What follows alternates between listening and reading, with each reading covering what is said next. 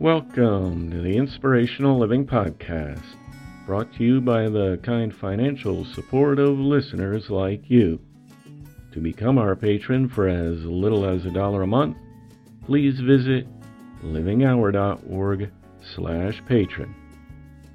Today's reading was edited and adapted from The Keys to Success by B.C. Forbes, published in 1918.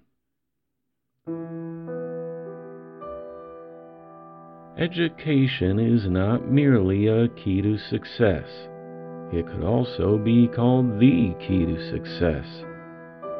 No uneducated, uncultured person is really successful, for true success consists less of money than of mentality. It is an inward thing, not an outward one. Education is both a means to an end and an end in itself. Without education, no man or woman can reach the highest pinnacle of success. But education does not consist merely of school learning. Education comprises the sum total of what we know. It comes, or should come, from our daily experiences in life. Education is observation rather than perspiration. Books form the groundwork of education. Without well-directed, diligent reading, few people can hope to become really educated or successful. But not all wisdom is contained between the covers of books.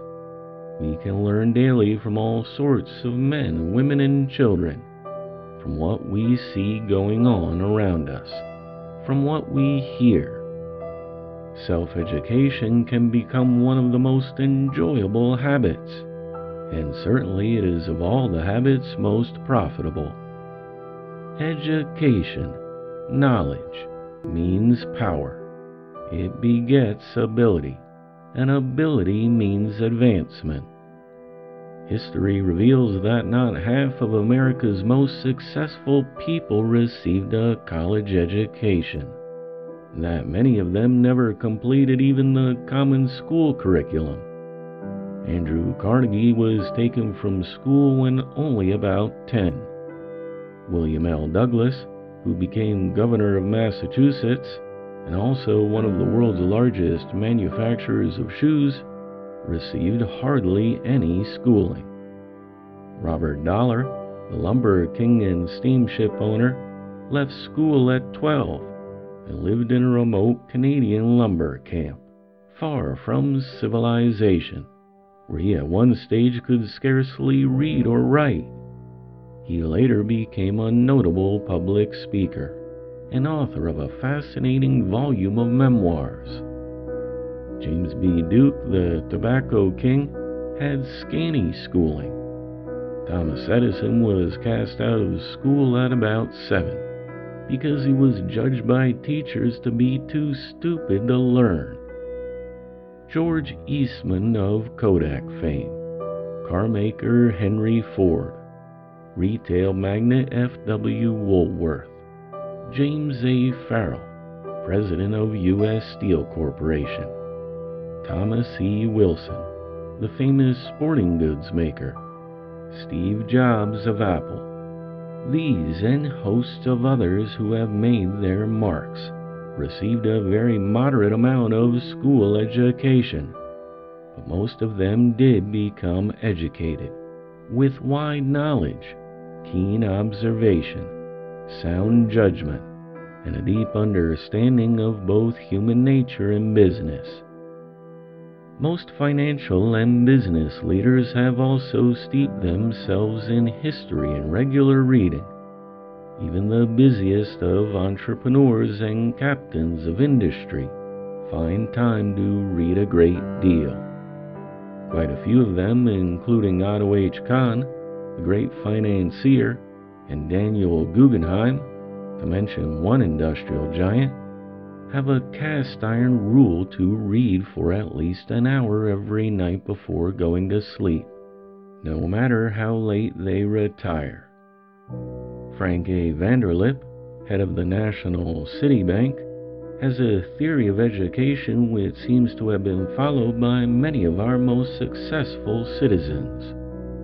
Vanderlip says, in addition to doing a full day's work at a desk or workbench, you should also devote yourself to studying all about your profession, so that you can better understand the meaning of everything you do, the principles underlying it, and thus equip yourself to rise to any height.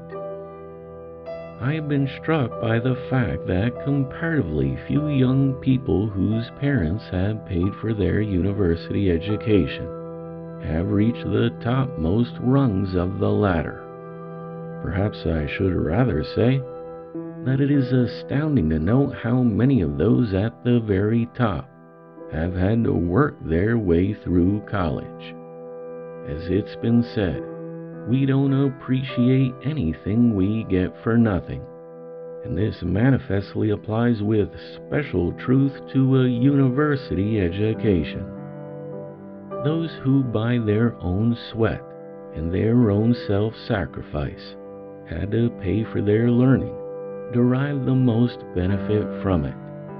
They were wise enough to make the most of their opportunities. It also taught them frugality. However, as has been demonstrated over and over again, college education is not essential to great success in business. Have you ever stopped to think that scarcely anyone who has had the very greatest business success in America graduated from college? Let me repeat, however, that whether poorly educated or well educated in youth, almost every successful person I have ever met clearly revealed that they had not gone through life lazily, or with unobserving eyes, or inattentive ears, but had exercised their mentality to the very limit. The vitally important thing for the young woman or man is first to realize the value of education, and then to cultivate earnestly, aggressively, ceaselessly, the habit of self-education. Education is to the brain what food is to the body. Without fresh supplies of knowledge, the brain will not develop healthily and vigorously, any more than the body can be sustained without fresh supplies of food. The mind can be trained to become as a magnet, which attracts true steel, but ignores the dross. It must be disciplined to absorb useful, helpful, valuable information, and to ignore whatever is not helpful or valuable. Education is really a matter of selection, a matter of selecting what we shall become interested in, selecting how we shall employ our time, selecting things that will increase our knowledge, wisdom, and power, or the reverse.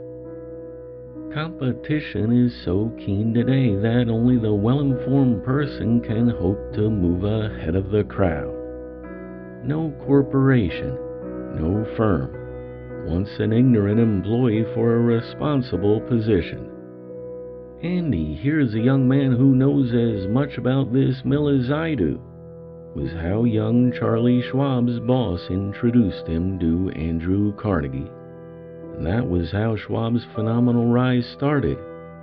Through his knowledge, through his self-education, in all matters pertaining to the production of steel.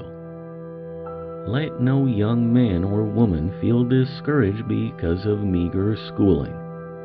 I know of a woman who learned Greek after she was almost 70. She learned it because she wanted to be able to read the New Testament in its ancient language. It may require effort. It may require rigid self-discipline. It may require painful self-denial to switch from careless, idle habits to a course of study. But very soon the pleasure derived from the good habit will immeasurably outweigh the false pleasure derived from the bad habits. When most successful leaders of the past were young, the opportunities for self-education were lamentably meager. Today there are not only opportunities, but inducements on every side. The internet is filled with affordable courses on nearly any subject, from business to science to technology and more. There are courses in law, and it is remarkable how many people have found a knowledge of law of great help to them in handling their daily problems. There are courses too in accounting, and many promotions have likewise been won through possessing a grasp of the fundamental principles of keeping accounts. A course in English or a foreign language, if wisely selected, is also well worthwhile. In short, there is no self-education need which cannot be obtained by the average person, if they can but muster the will to learn. Self-education consists chiefly of reading, observation, conversation, and reflection. Knowledge, says Sir Thomas Lipton, should be a compound of what we derive from books and what we extract by our observation from the living world around us. Both of these are necessary to the well-informed person, and of the two, the last is by far the most useful for the practical purposes of life. The person who can combine the teachings of books with strong and close observation of life deserves the name of a well-informed woman or man, and presents a model worthy of imitation. By becoming better educated than the average, and by keeping your mind on helpful subjects, you will not only qualify for higher financial rewards and for positions of wider responsibility, influence, and power, you will lay up for yourself riches which, quote, neither moth nor rust corrupts. Riches which will become valuable beyond price to you later in life, when the things which money can buy cease to satisfy, and one must find pleasure, satisfaction, and joy from the inward, not the outward life. In old age, millions can do little for a human being. The mind alone can yield that which counts. The motto of Forbes magazine is, with all thy getting, get understanding. Self-education will enable you to get the other things, and also understanding.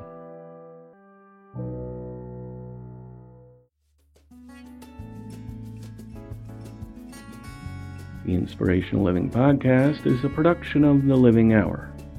Get your own private feed to our podcast with full transcripts delivered right to your smartphone by becoming our patron today. It costs less than a cup of coffee a month and will ensure the production of our podcast for years to come. Visit livinghour.org/patron. Thanks for listening. I look forward to talking with you next time.